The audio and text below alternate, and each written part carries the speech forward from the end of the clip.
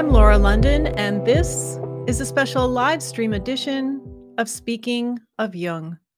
Joining us today for episode 115 is Jungian analyst Marianne Meister in Zurich, Switzerland.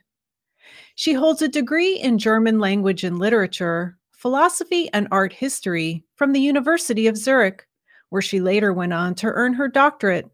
Her dissertation was on the subject of children's language and relationship behavior. She later received 2 additional degrees from the University of Zurich, one in clinical psychology and the other in psychopathology of adults. Dr. Meister trained as a Jungian analyst at the C.G. Jung Institute Zurich, graduating with a diploma in analytical psychology, which is the degree of a Jungian analyst, in 2002. She received supervision training at the Swiss Society for Analytical Psychology and at the Jung Institute, and further training in process and embodiment-focused psychology, known as PEP, with Michael Bone. Dr. Meister is a psychotherapist qualified by the Association of Swiss Psychotherapists, a specialist psychologist qualified by the Federation of Swiss Psychotherapists, and a psychoanalyst for adults, children, and young people, qualified by the C.G. Jung Institute Zurich in Küsnacht. She is also trained in Dora Kalf's method of sandplay therapy and is a training analyst, teacher, and supervisor for sandplay, qualified by both the Swiss and International Societies for Sandplay Therapy. From 2010 to 2017, Dr. Meister served as president of the Ethics Commission of the Association of Swiss Psychotherapists.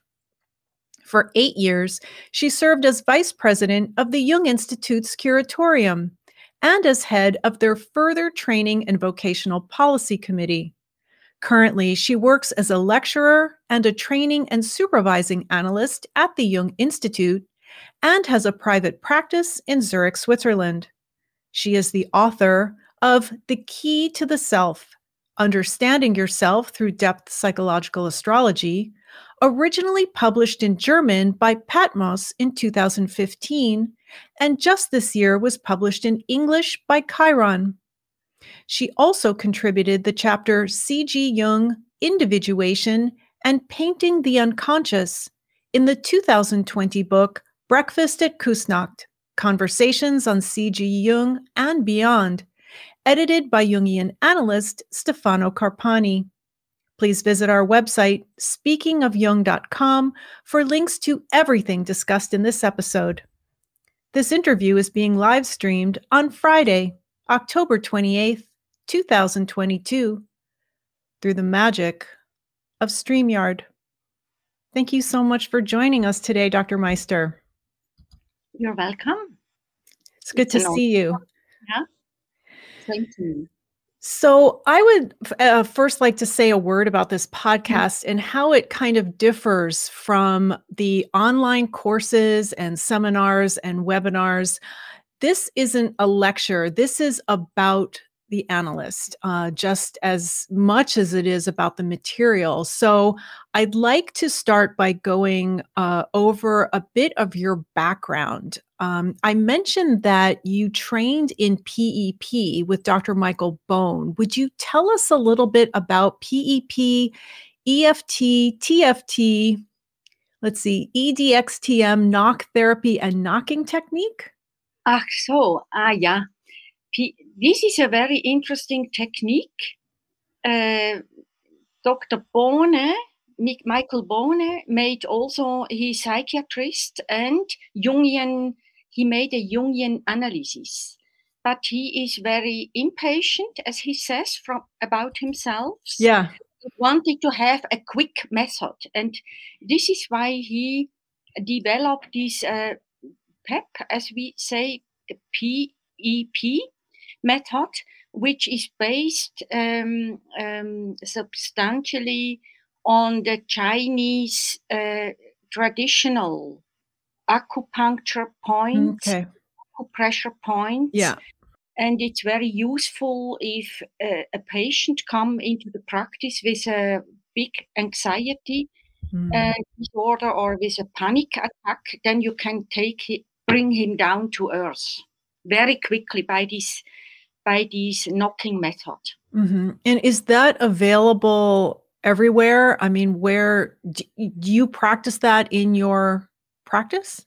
Very seldom. Okay. Not very seldom, but yeah, not every day. Okay. I would say the main things I do is dream work and sound play and these kinds of things, painting. Yeah. So you graduated from the Jung Institute, as I mentioned, and before that, before you trained there, you received some degrees, a few degrees actually, at the University of Zurich. So I'd like for you to share with us what led up to you deciding to train as a Jungian analyst. Were you practicing as a psychologist first? No, my decision came with 17 already. In fact, with 17, I met a Jungian analyst who gave a talk about pedagogic, the Jungian dealing with people, with young people. And I was in the high school there and was interested, although it was for teachers and parents. But I went as the only pupil, and so I asked him if I can learn more about this stuff, because I was very interested in Jung immediately. And he said, yeah, the best is to make an analysis. Yeah. And this I did. I went once a week, every free Wednesday to him. Yeah, and made my first analysis, and then decided with 18, so I did it for a year, that I want to become a Jungian analyst later, when I'm more mature. Okay, so when you said 17, you meant when you were 17 years old? Yeah, when I was 17. When I was very young, okay, I also read then already Jung and Freud, and I already had made my decision. I prefer Jung because he's very creative and more open. Yeah. So I decided then to become a Jungian analyst when the time is the right time. When was the right time? Yeah. So you worked as a teacher. Yeah. You were. Yeah, tell us. Please. Tell us. You were a school teacher for many years. Not so many years. Not so many. Because I was studying. I was some years a teacher. First, a primary school teacher. This I did for a year because I wanted to study. And then, so I was very young. I was 20, from 21. And then I studied my first studies, literature, philosophy, and art. And then became a high school teacher and worked as a high school teacher and made also theater with the children. And so... Yeah, so for some years, and made my thesis, wrote my thesis, my doctorate. You got your doctorate from the University of Zurich, but the entire time you had in mind to train as a Jungian analyst. Yeah, I always had in mind when the right time comes, I will train as a Jungian analyst, and then the right time came because I have also a private life. Yep. I developed a family and then a second family, and then the right time had come. So that's what you meant, because I could just hear the listeners wondering, well, what does she mean by the right time? How do you know it's the right time? So it had to do with your life and what else was happening in your life. Yeah, and my very early interest and decision already with 18 to become a Jungian analyst. And then I did a lot of things. In meantime, very engaged, but I never forgot my real aim, because I always was very interested in relationships which is only between me and another person. And when I was a teacher, when I was working as a teacher, I was very sensitive for the problems of these young people. Yeah. But I couldn't help them profoundly, and thought now the time has come to become an analyst so that I can more in a deeper way help them.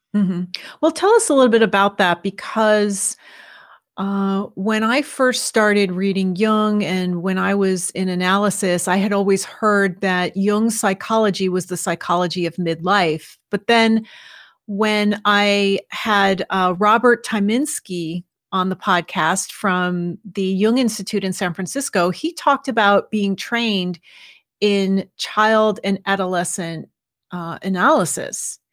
And you are as well. And so would you tell us a little bit about just how Jung's psychology is not necessarily meant for people at midlife? No, not at all. Okay, tell us about that. This is very important, but it's a very rewarding work to work already with young people, especially with children, because they are very open. And when they have a problem, and I make play therapy with them, and they very often play in the sand also. That this they do alone, of course, but I play with them together other games, and they make a very it is very surprising very often how quickly they develop and can overcome very, very hard problems. Mostly the teachers come with and recommend to the parents the child needs a therapy because it's very intelligent but can't make the performance. And then the school psychologist usually finds out that there is an emotional problem. Yeah. And then I am recommended, and so I start to work, and it's very rewarding also to work with the parents, to take them as support. So I explain them that they are the most important people for the child, so we need to work together. And usually this works very well. And so we can help the child to develop and Yeah. So when you say play therapy, what is that exactly? Play therapy? Yeah. This means that in a playful way, the child, I deal with the child. Mm-hmm. The children usually, most of the children don't come and talk like adults. Okay. They come and immediately start to go into the sand and say, oh, that's interesting, and so are looking around and are starting to do something. If they are not very shy and only standing there and looking everything, watching, what do I find here? And so what the main principle for every kind of play or game I do with the child is that we can connect to the unconscious. Mm-hmm. So the child as well as the adult connects in therapy with the personal unconscious and the collective unconscious. And you can see this then in the sand play and see this in the paintings. And some of the children even have dreams and can remember them. And there you can see the same. You can see the same like in the dreams of adults. Mm-hmm. And we're going to get to your book in a minute, but just to finish on this point, you mentioned working with the parents, and I'm not a parent, so listeners, please forgive me. Okay. I know you're not going to like this, but with dog training, Cesar Millan, for instance, works with the dog owner. And because usually behavioral issues with dogs are about the owner. Yes, and this Okay. is the children. The same with the children. Okay. Yeah, the child, so there are two factors. One is that the child is a symptom bearer of problems of the parents. The child is the symptom bearer of the problem of the parents. Yes, very often, or of the whole family. The child who is most sensitive shows the problem, and other siblings, for example, don't show any problems, but the most sensitive child shows a certain problem. This is one thing, and the other is a typological factor. When the mother and the child don't fit together typologically, then it is very, very hard also for the mother. When, for example, the mother is extremely extroverted. I had just such a child who could finish the therapy with a very extroverted and a career woman, a very intelligent and competent woman, but she was extremely extroverted, while the child was very strongly introverted. And on the other hand, the only planets which are on the top of the chart are very open, so she couldn't put boundaries. And the mother liked always to have a full house at the weekends. Every weekend was full house with other people, while the child, with his sensitivity and introverted needs, wanted to be alone or only with the family and have time and their own space. And because the mother wasn't aware of this, the child became suicidal. Yeah. What do you do? Yeah. We could fix it. It needed a long time. The child had also a lot of psychosomatic disorders, which has gone now. Now she is very healthy in her body. She got a really good connection to her body, is also making acrobatic and these kinds of things. And but she is in a private school where is a small class for taking into consideration her high sensitivity. And the mother tried very strongly to adapt to the needs of the child. So the mother does her best, and she was very relieved when she knew that there is a typological problem, because she had very strongly guilty feeling and had the feeling I'm a bad mother and so on. Yeah. And I would help her to get a relief by seeing that she functions totally differently. She has other needs as an extrovert. She has another perspective onto the world and onto the child than the child has. And so we could talk about these things many times, and so she could change her behavior towards the child. And in this way also support the therapy. That's so interesting that typology can be such a factor in I just think of it so much in getting along with other people and not so much in getting along with our parents or our siblings. And so we're going to get into typology when we talk about your book, because you tie in astrology and typology in this book so well.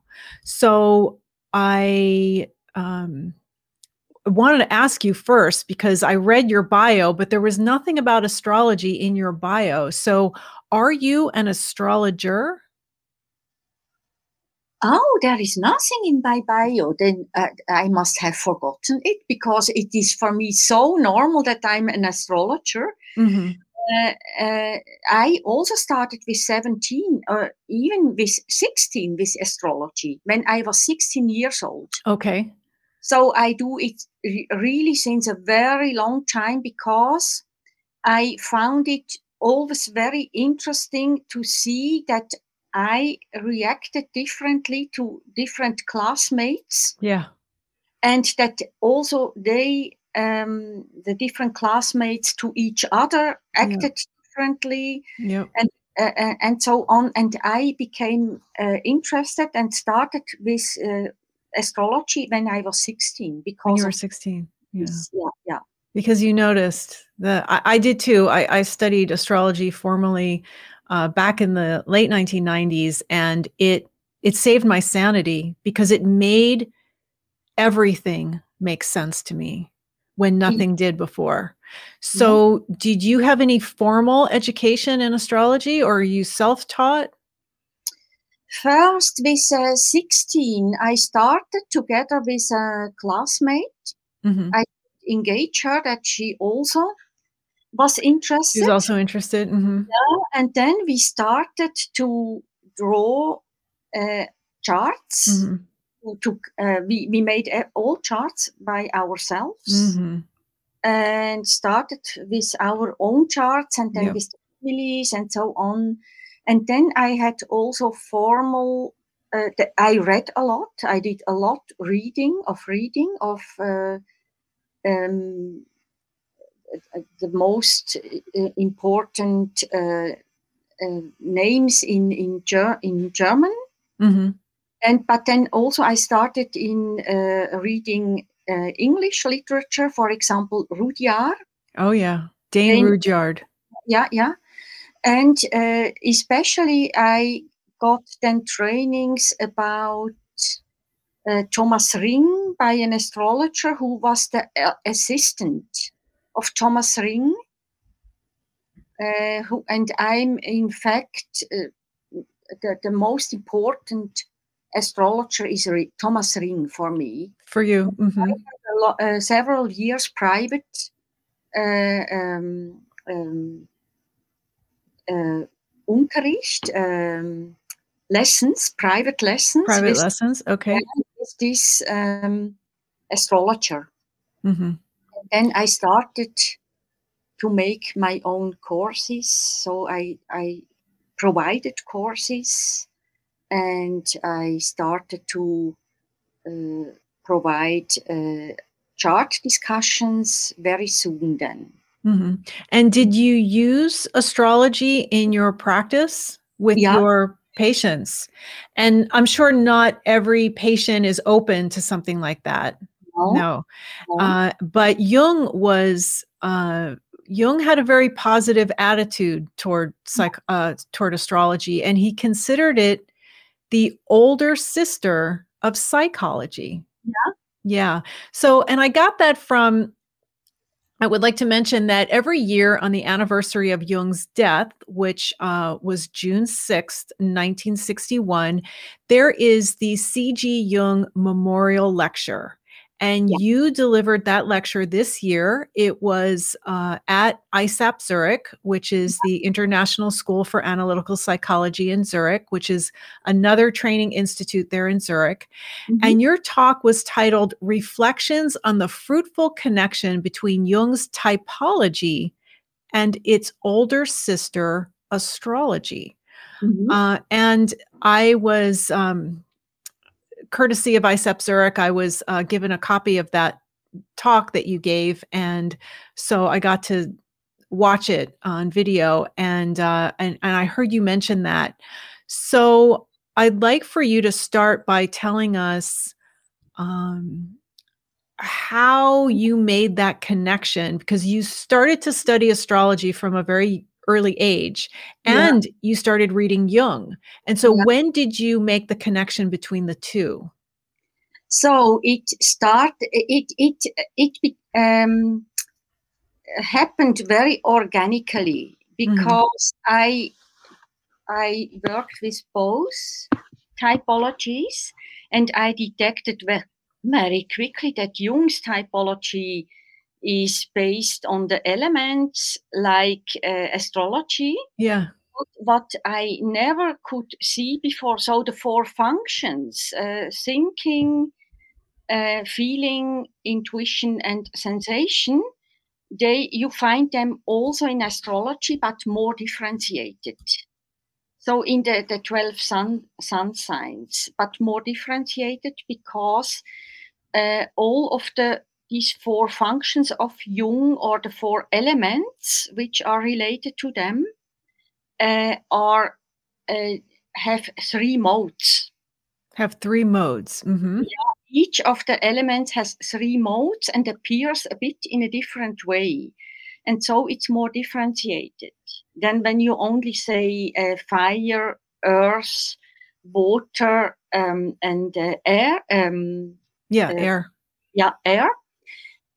Of course, this can be both. Both typologies are very useful, Mm-hmm.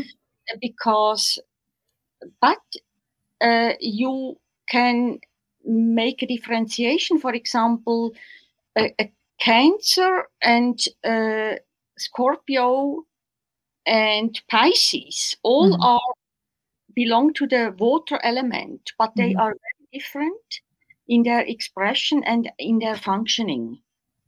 Although all are water, respectively feeling. Mm-hmm. So Mm-hmm. you had this background in astrology before you trained as a Jungian analyst. So while you were training at the Jung Institute, were there any courses in astrology, or was that brought in ever? No, but now you're teaching it, aren't you? Yeah. It was even like this, that it was that certain people didn't like to see it, that I bring the issue of astrology, but after I wrote the book, I dared to do it. Only after that, before I didn't. And so, yeah, but I find it very legitimate to bring them together, and especially also with the two attitudes of Jung, introversion and extroversion. Yes. You find these two attitudes also in the chart, and this was very interesting for me to detect this, because before I studied intensively Jung, I wasn't aware that I could also bring this together, and then yeah. Very good. Very good. I applaud you. Mm-hmm. So do you met with some pushback at the Jung Institute for bringing in astrology? Yeah. And I find that surprising. I just want to mention, for the listeners that are not aware, Jung used astrology in his own practice. His daughter, Gret Bauman, became an astrologer herself. And no, there's not much about astrology in Jung's collected works, but there's a lot. He mentions astrology, I would say, often in the letters, letters volumes 1 and 2. And Liz Green, I don't know if you know her, she brings that up. Yeah. I also make courses with Liz Green. You took courses from Liz Green. Yeah, I went to her courses. Yeah. So she mentions that in her 2-volume series on Jung and astrology and the Red Book, which I'll provide links to the whole background of that in the show notes. We won't get into it now, but I appreciate that you've brought it to the forefront. And this book, which, as I mentioned in the intro, you published in 2015, but it was only available in German. And then this year, it was translated into English, and it was published by Chiron. It was released in July. We're going to be giving away a copy on Twitter today, actually. Today's the last day to enter, so there's still time. I'll stretch this out, so I'll I'll do the drawing, if you will. I use a random number generator to pick the winner. I'll do that tonight, which will give people more time to enter. So just go to my Twitter timeline. I am Jungian Laura on Twitter, and look for the tweet and follow the instructions, and we'll be giving away a copy of your book. So let's get into what exactly is in the book. You begin with a discussion of archetypes and the gods.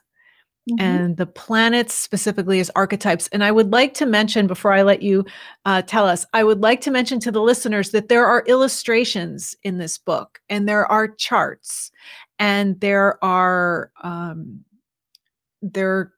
keywords. And then at the end of the book, you use example charts, which are very helpful because you give examples of what you discuss earlier in the book. So let's start at the beginning with the images of the gods within us, the planets as archetypes. Yeah. So the planets, these are symbols of the most important archetypes which every person has to deal with. This is, for example, the most important for most of the people is love. And so Venus and Mars are very important. They deal with the love, need for love, which every person has. And the most primary archetypes probably are Sun and Moon. Because we all have a mother. Every human being has a need to be mothered. We wouldn't be born without a mother and also without a father. We need both. So, and they are symbolized by Sun and Moon. But we could also talk about these archetypes without taking the astrological terms. We also could talk about mother principle or mother archetype and father archetype. So the planets represent the archetypes, and we all have the planets, every planet, and you use Pluto as a planet. I do too. I know some people don't. In Hellenistic astrology, they don't use the outer planets. And I had a Hellenistic astrologer in my quarantine series, S.J. Anderson. He's wonderful.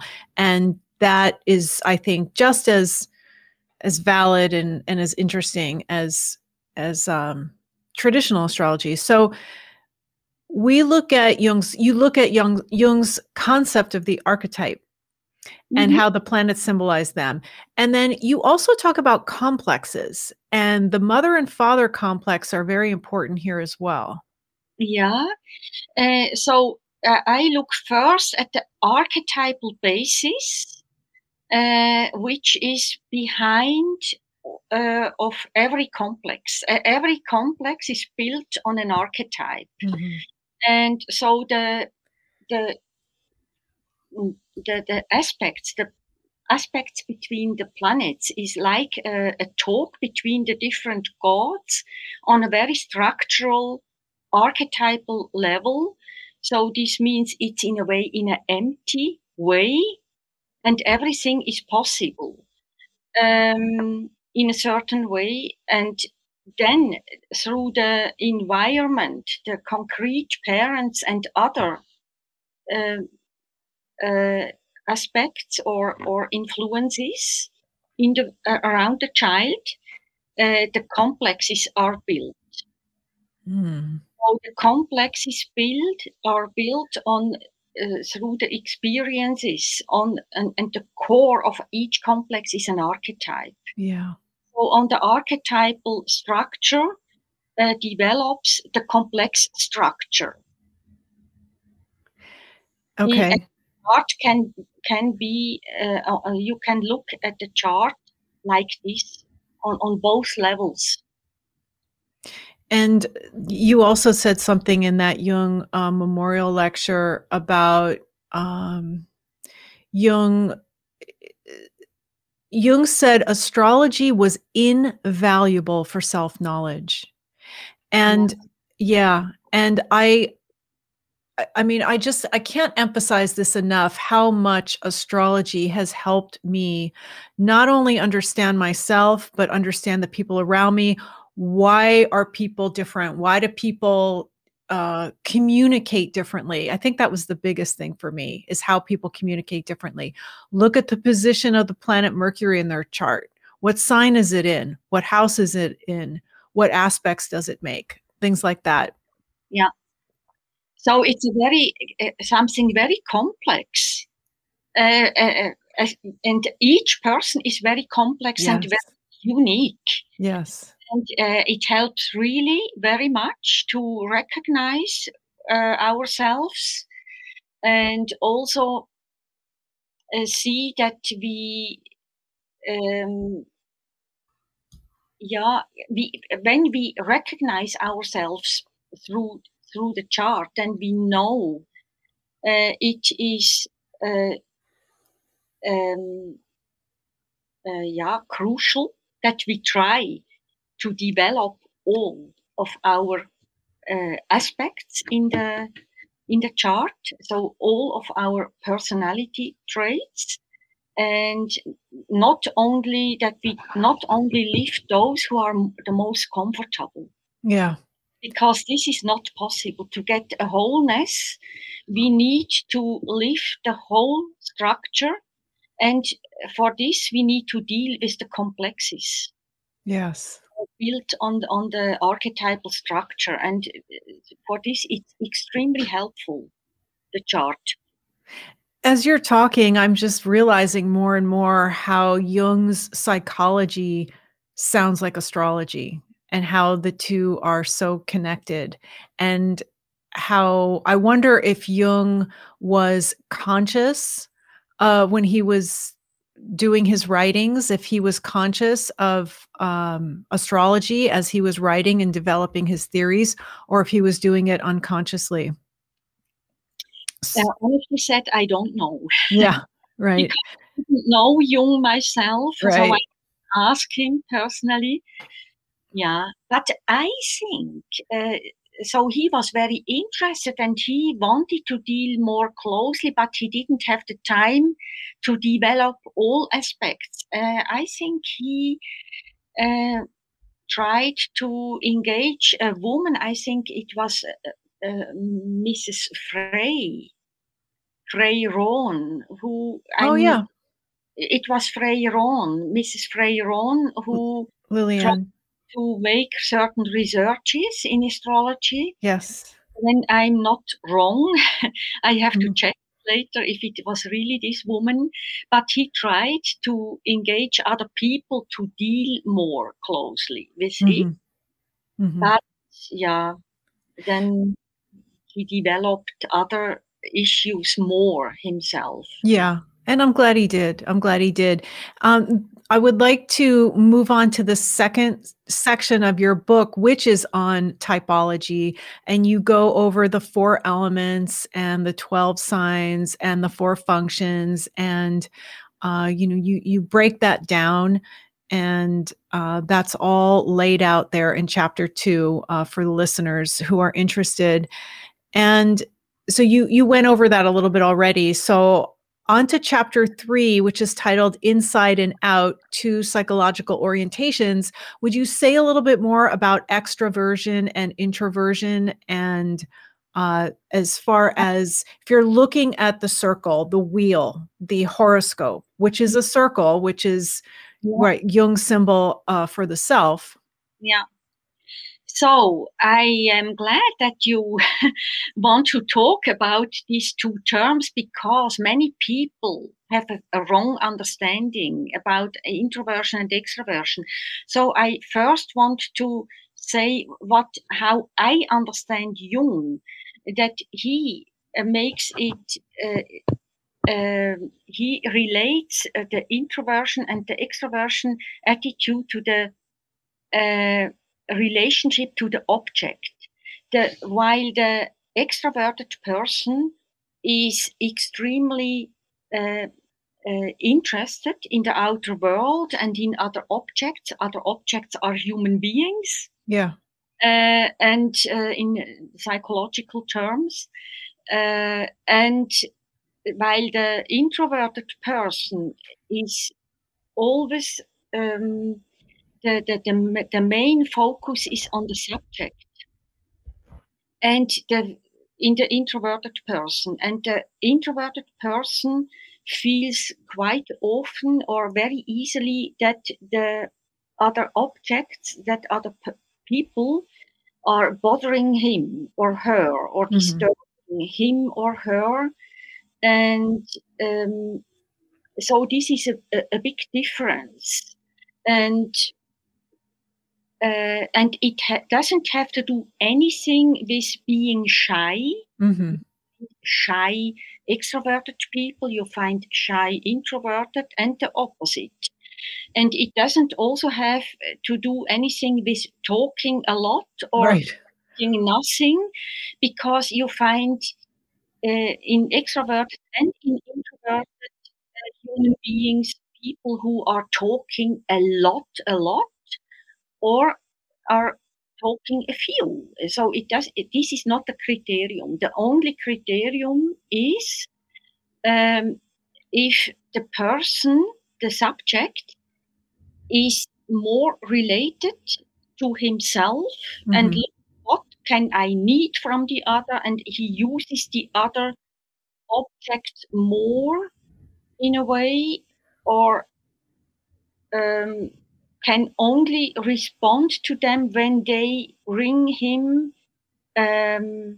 something which is interesting for him, while the extroverted person is interested in many things. There is sometimes the danger to lose himself or herself because there are so many interests. Everything is interesting, nearly everything.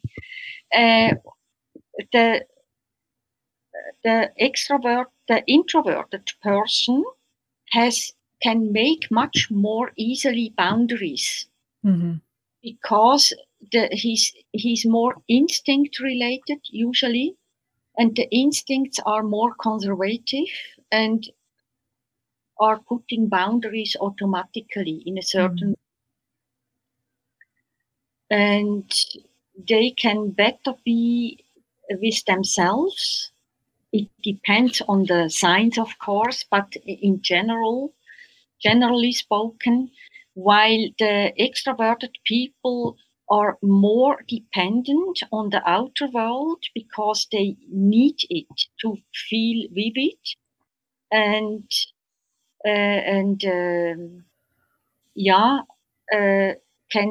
they need it also for their development much more than the introverted. And you can see this by looking at the birth chart. And just for any of the listeners that are not familiar, really quickly, a birth chart is made using an individual's birth date and time and location. Those are the three essentials needed to determine not only the placement of the planets, the sun and the moon, but also the angles. And so the birth time is the only way to get those angles. And the angles are the ascendant, the descendant, the IC, and the MC, which are very important points in a chart. So you can see, and you talk about this in the book, you can see extroversion and introversion in a chart.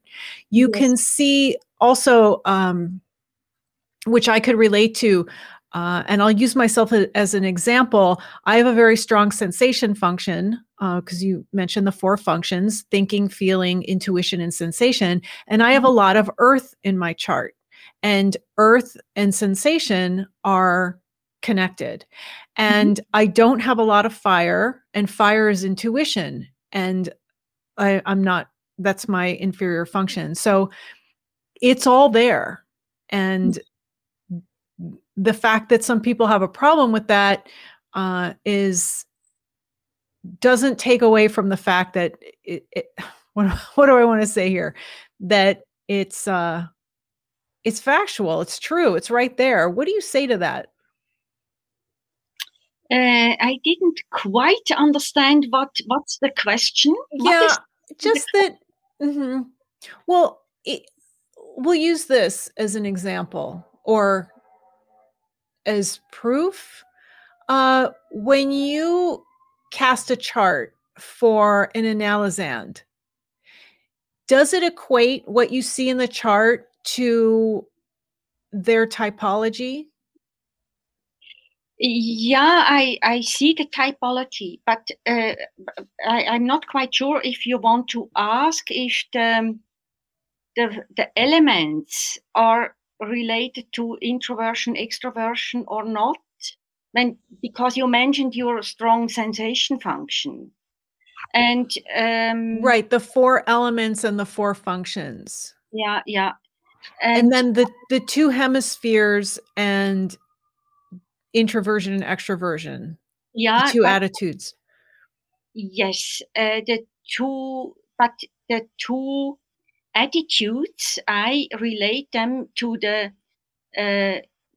introverted function to the house 1 to 6, and the extroverted function to house 7 to 12. So it is not related to the elements. No, I didn't mean that. I meant the hemispheres. So the 2 halves of the chart. Yeah, the hemisphere. Right. Yes, the hemisphere below under the horizon. Yes. Ascendant and descendant, and then Imum Köhli, the midnight in the bottom. Yeah, we call that the IC, the cusp of the 4th house. Yeah, the IC. I relate this to the introversion. Yes.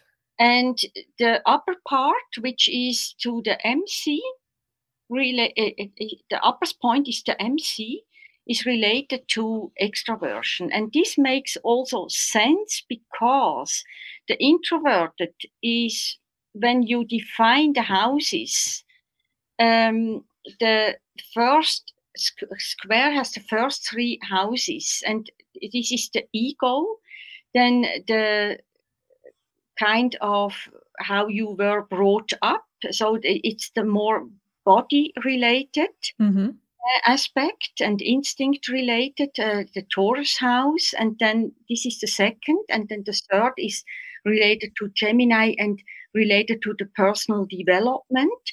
And then in the IC, after the IC comes the 4th house, and which symbolizes family, and then the 5th house, intimate love and close friends, intimate friends, and the 6th house, caring about everything which has to do with family, children, and so on. And the 5th house is also generating children and making art. So it's a creative house. And all this is very much related to the person. It's very personal. The first square to the ego, the second square to the family, and everything is very strongly instinct related. And while there is a turning point at the DC with the Libra usually, and there it turns to the outer world. The libido is related to the outer world and develops more and more. It opens more and more. The 7th house is related to one person, then the 8th house to a group, the 9th house to the whole world, and the 10th is even more related to the whole world, and the 11th is also the window to the world. It's very public. The MC is the public point, while the IC is the private point. So my question was about when you are in your private practice and you have an analysand, and you want some insight into the way we describe it is how you're wired. That's how I look at a birth chart, is showing me how somebody is wired. And so my question was about you seeing their typology in their birth chart. Yeah. It's so interesting. And then in the interest of time, I'm going to move on to the next chapter, if that's okay.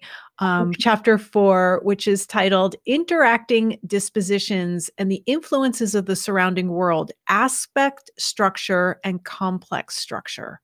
So this is when you get into the aspect. So we all have all of the planets. As my analyst used to say, we all have it all. So we all have everything. Some is strong and some isn't. If a planet is angular, it's strong and prominent.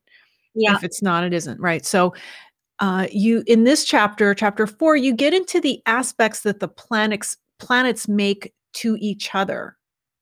So tell us a little bit about aspects. So the aspects are, in a way, the style of the talk the gods have between each other.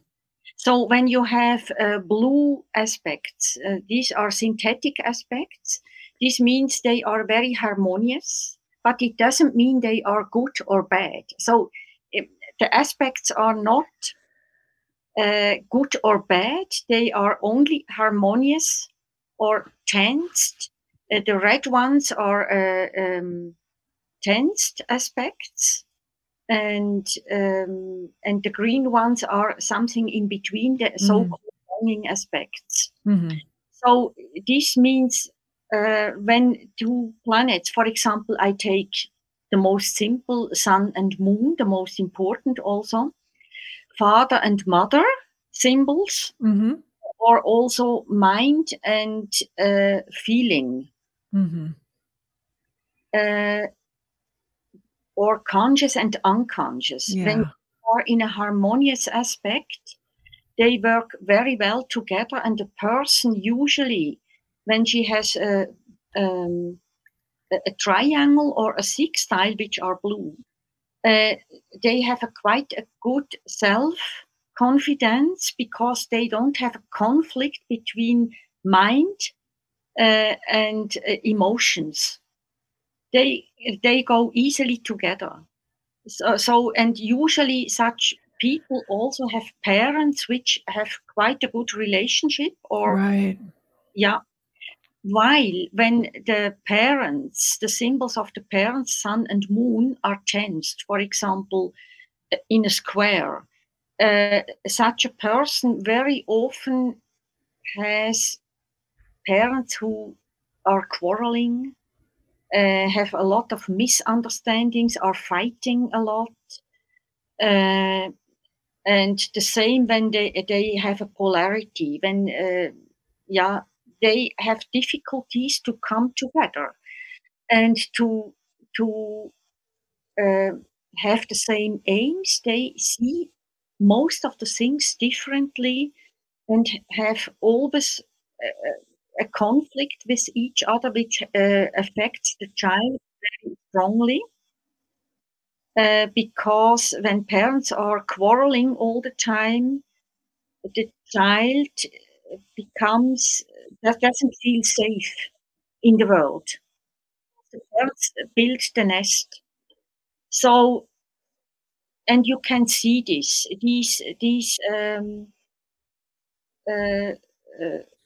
position you can see, and then you can, so I ask usually then more closely, how was the relationship between your parents? How did your father behave towards your mother and your mother towards your father?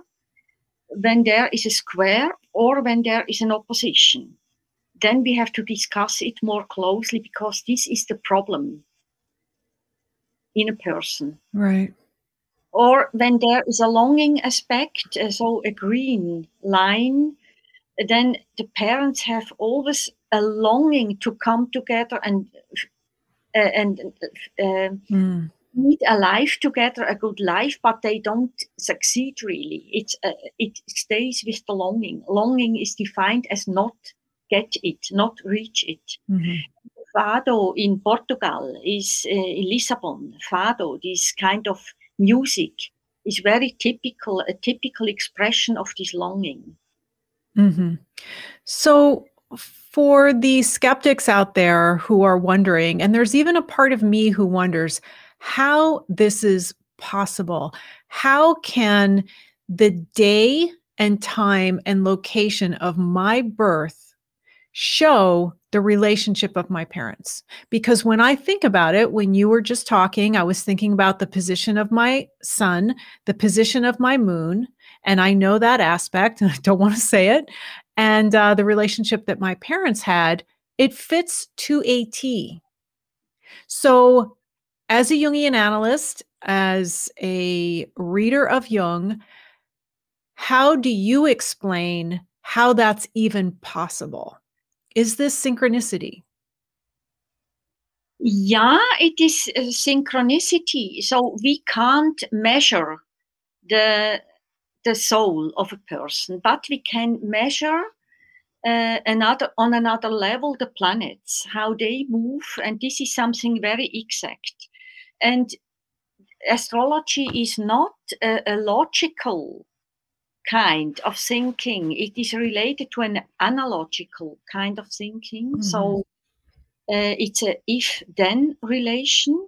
And when the certain planets are in a certain position to each other in the heaven, at the moment a child, so this is the macrocosm, cosmos. And when a little microcosmos is born, a little child, it gets exactly this moment, the moment of how the macrocosmos is characterized at the moment. The child gets exactly this moment. This is very important for the child. So this is assumed since astrology exists, because as soon as the child starts to breathe himself, it is an own microcosm. Then it is an own microcosm, which is a part of the macrocosm. And our task in life is to develop our microcosm, ourselves as a microcosm, as fully and whole as possible to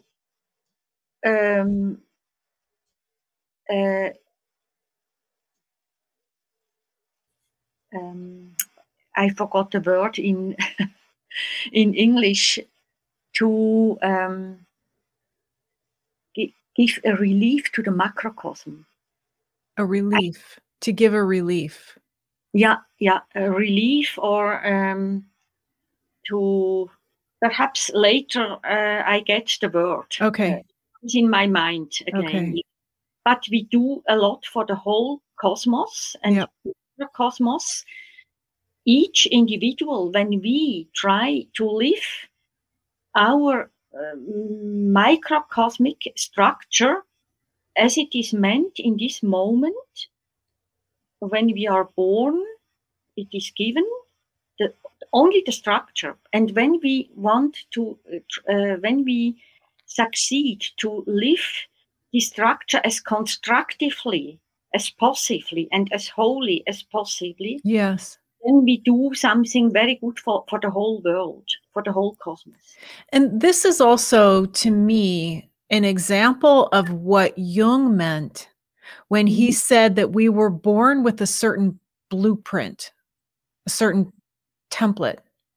And our job, should we be willing to take it, is to discover what that is and to live it. And so again, to me, he was influenced by astrology because astrology is that blueprint. Yeah. The chart. The chart, yeah. Yeah. So the final chapter in your book, chapter 5, is titled Depth Psychological Astrology and Self-Knowledge, 8 Horoscope Examples. Mhm. And this is where you provide the charts of individuals and discuss them. Yeah. And they're very interesting. And you provide these color charts, which are great because you can refer to them in the book. So would you like to say a little bit about that before we take questions from the live chat? And if you're watching live and you have questions, please type them in the chat because I can see them and I'll read them all at the end. Yeah, some of these people I knew only privately, and they were ready to give their chart into my book, and others were patients. And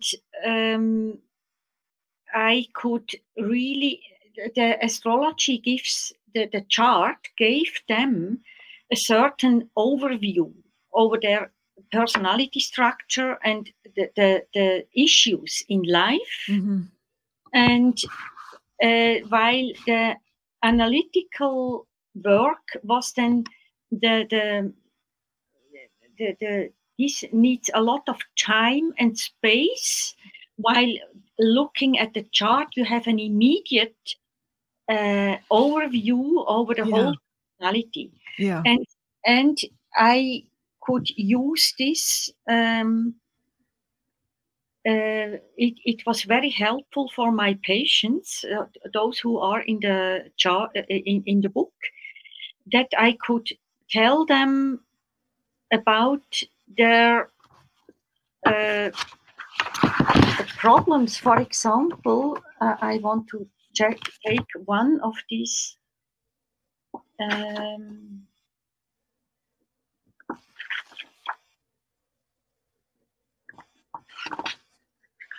Yeah, for example, Charlotte, it's the 7th.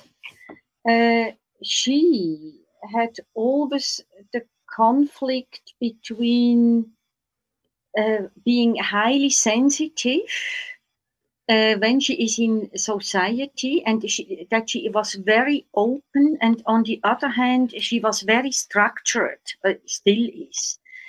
And we can see there that she, for example, has Venus in Pisces at the end of the 8th house. And this means she is extremely open towards the outer world and can't make boundaries. She has big difficulties to make boundaries because she's very sensitive, very empathic, and people can be very easily intrusive into her. Mm-hmm. And on the other hand, she has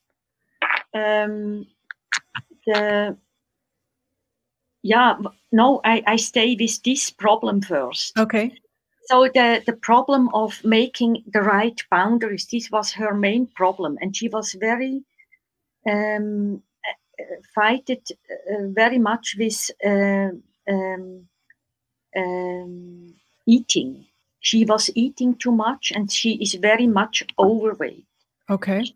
So she tried to help herself unconsciously to eat so much to have a distance to people. Yep.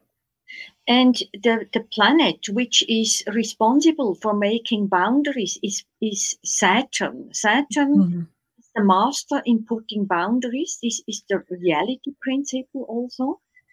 And this is very weakly positioned. When you look at this chart, it is very weakly positioned. It is not really included in the whole system, only by a half square. It's a very weak aspect, and in a very far wide conjunction with the moon.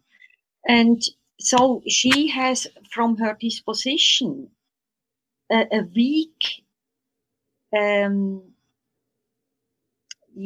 very weak ability to make boundaries. And So in analysis, we had to deal with this a lot. Making boundaries was the most important. It is number 7, Charlotte. Okay, I'm going to try to share my screen. This could be a disaster. We'll soon find out. Aha. So that the listener or the people who are tuning in can see this. If I do this correctly as you keep talking, I'm going to try to show Charlotte's chart here. Yeah. So this Charlotte has, in one hand, is extremely sensitive. And sometimes she has also such an expression like an angel, like somebody from heaven, not like a human being. Then you can really see this Venus in Pisces. On the other hand, she has a very strong sun in Aries. She has very strong planets, male aspects, and has a very strong intellect. So her Sun and Mercury make a very close conjunction in Aries. So this means her thinking is fiery. This is intuition. And so she has a lot of fire and is very quick, like Aries is. Aries is the most quick sign. Yep. And very quick in decisions and so on. While Pisces is feeling, so there she is very sensitive and vulnerable in her feelings, but the mind is very strong and quick. And Mars she has in, which is the other male planet in Gemini, and this is in a sextile, so in harmony with Sun and Mercury. Mm-hmm. Hand also with Uranus, and so she has a blue can you can't show I'm sorry, I can't because Chrome is so locked down, it doesn't have permission. Shall I? And it says that I would have to give it permission and then restart it, and I can't do that. But yeah, we can see that.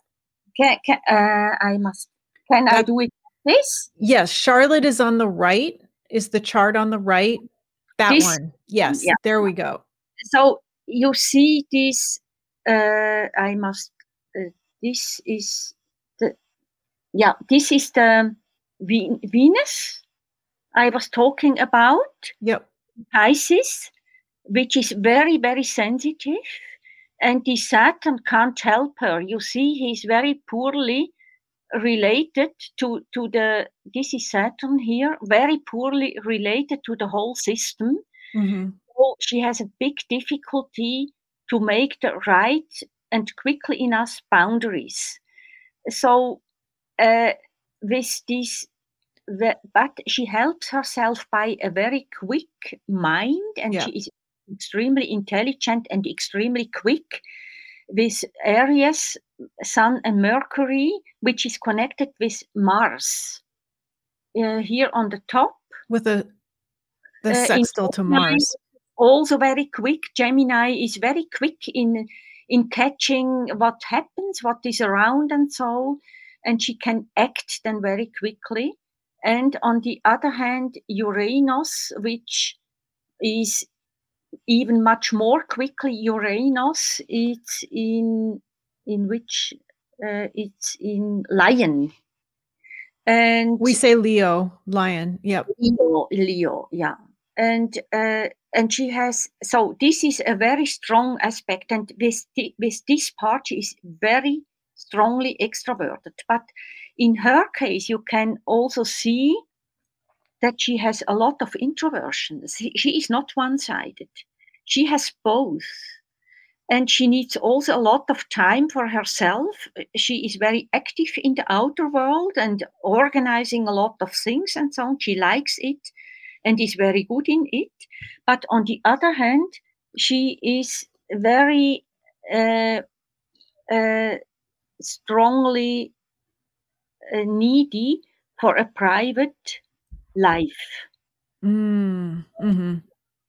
She's got Neptune on the IC there.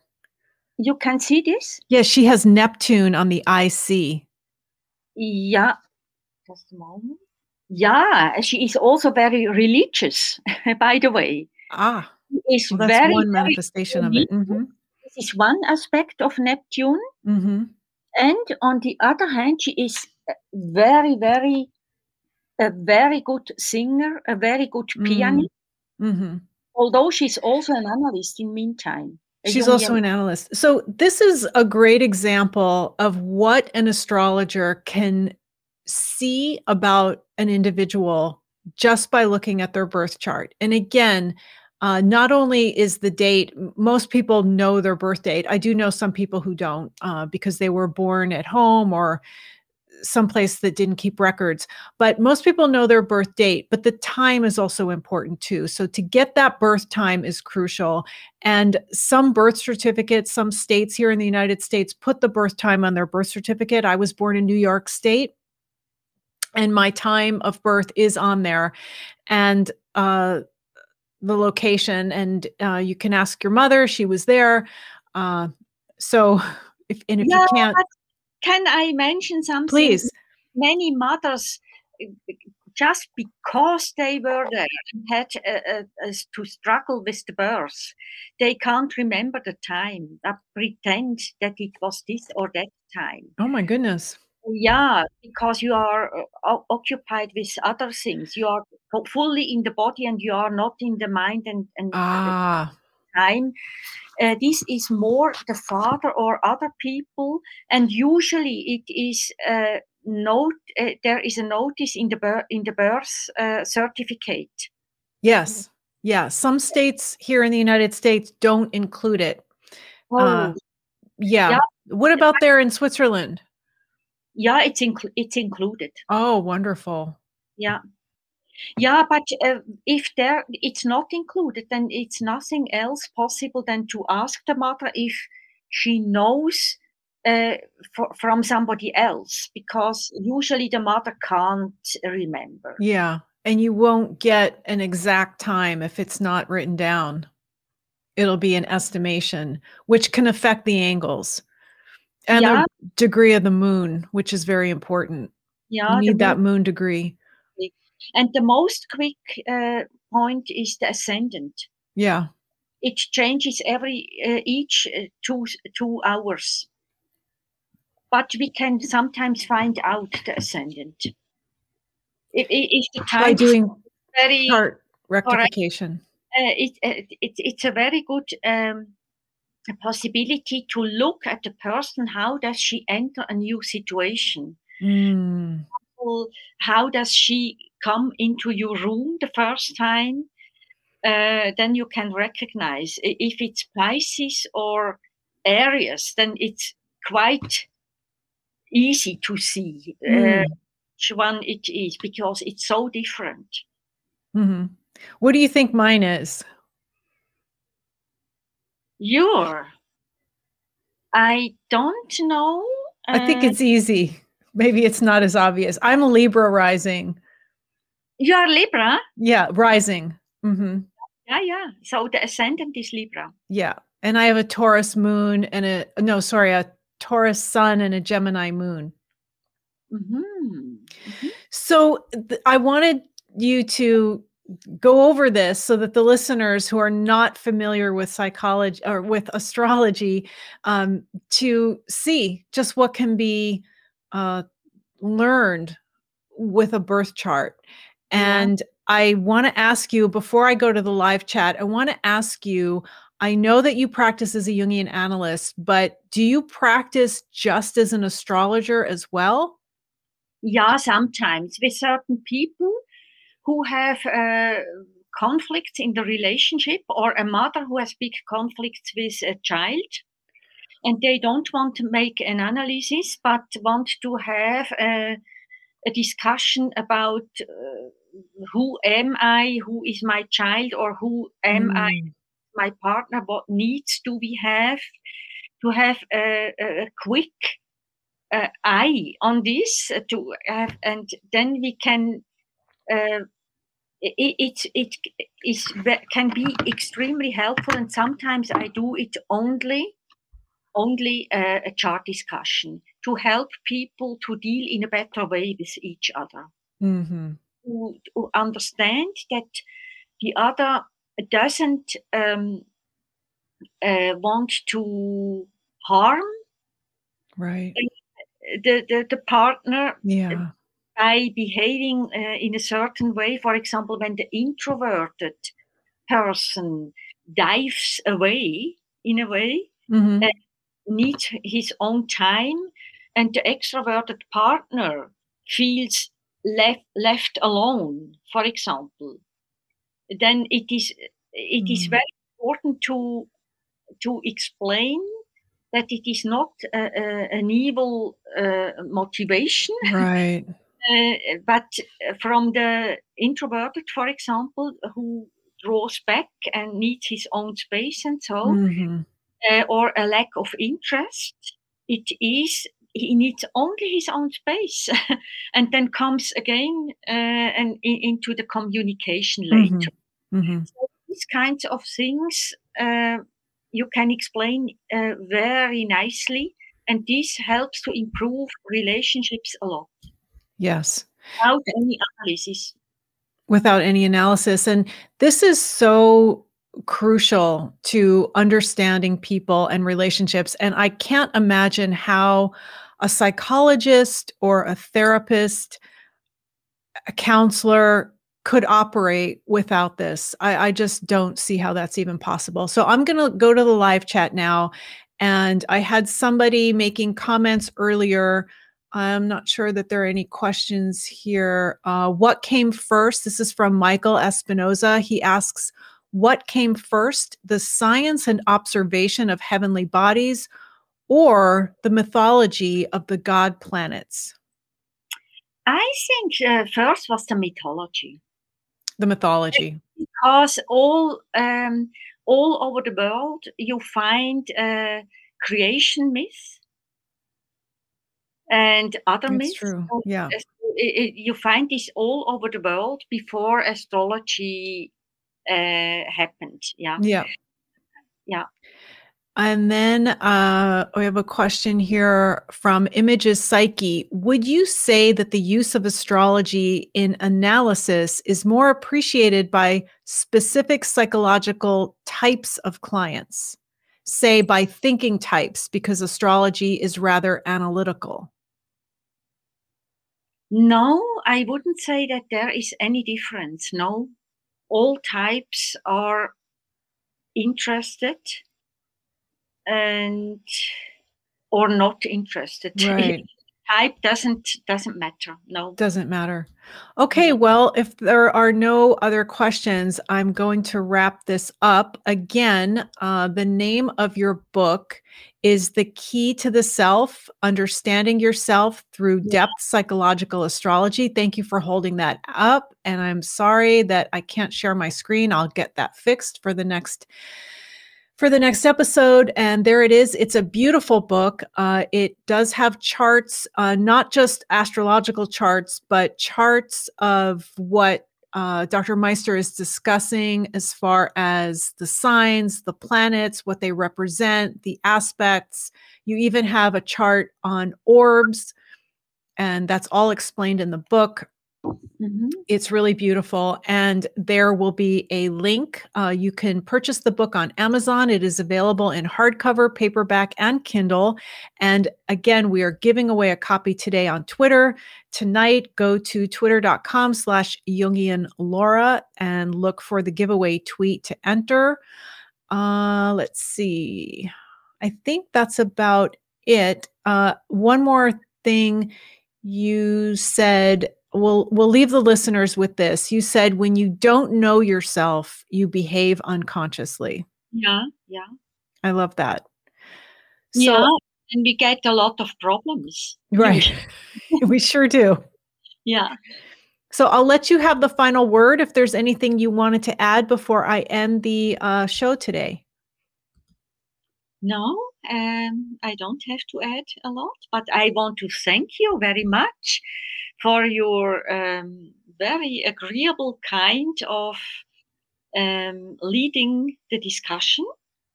Thank you very much, Well, Laura. thank you for your time and for writing this book. I really appreciate the fact that you've put all of this together and you're sharing it with everybody, because I think it's so important to tie in astrology, typology, and analytical psychology. It's very important. So I'm going to stay with me while I read the outro, okay? Please visit the website speakingofjung.com for more information on everything that was discussed in this episode. There you will also find all of the previous episodes of this podcast, which are available to stream or to download for free. This podcast is also available on Apple Podcasts, Spotify, Amazon Music, and right here on YouTube.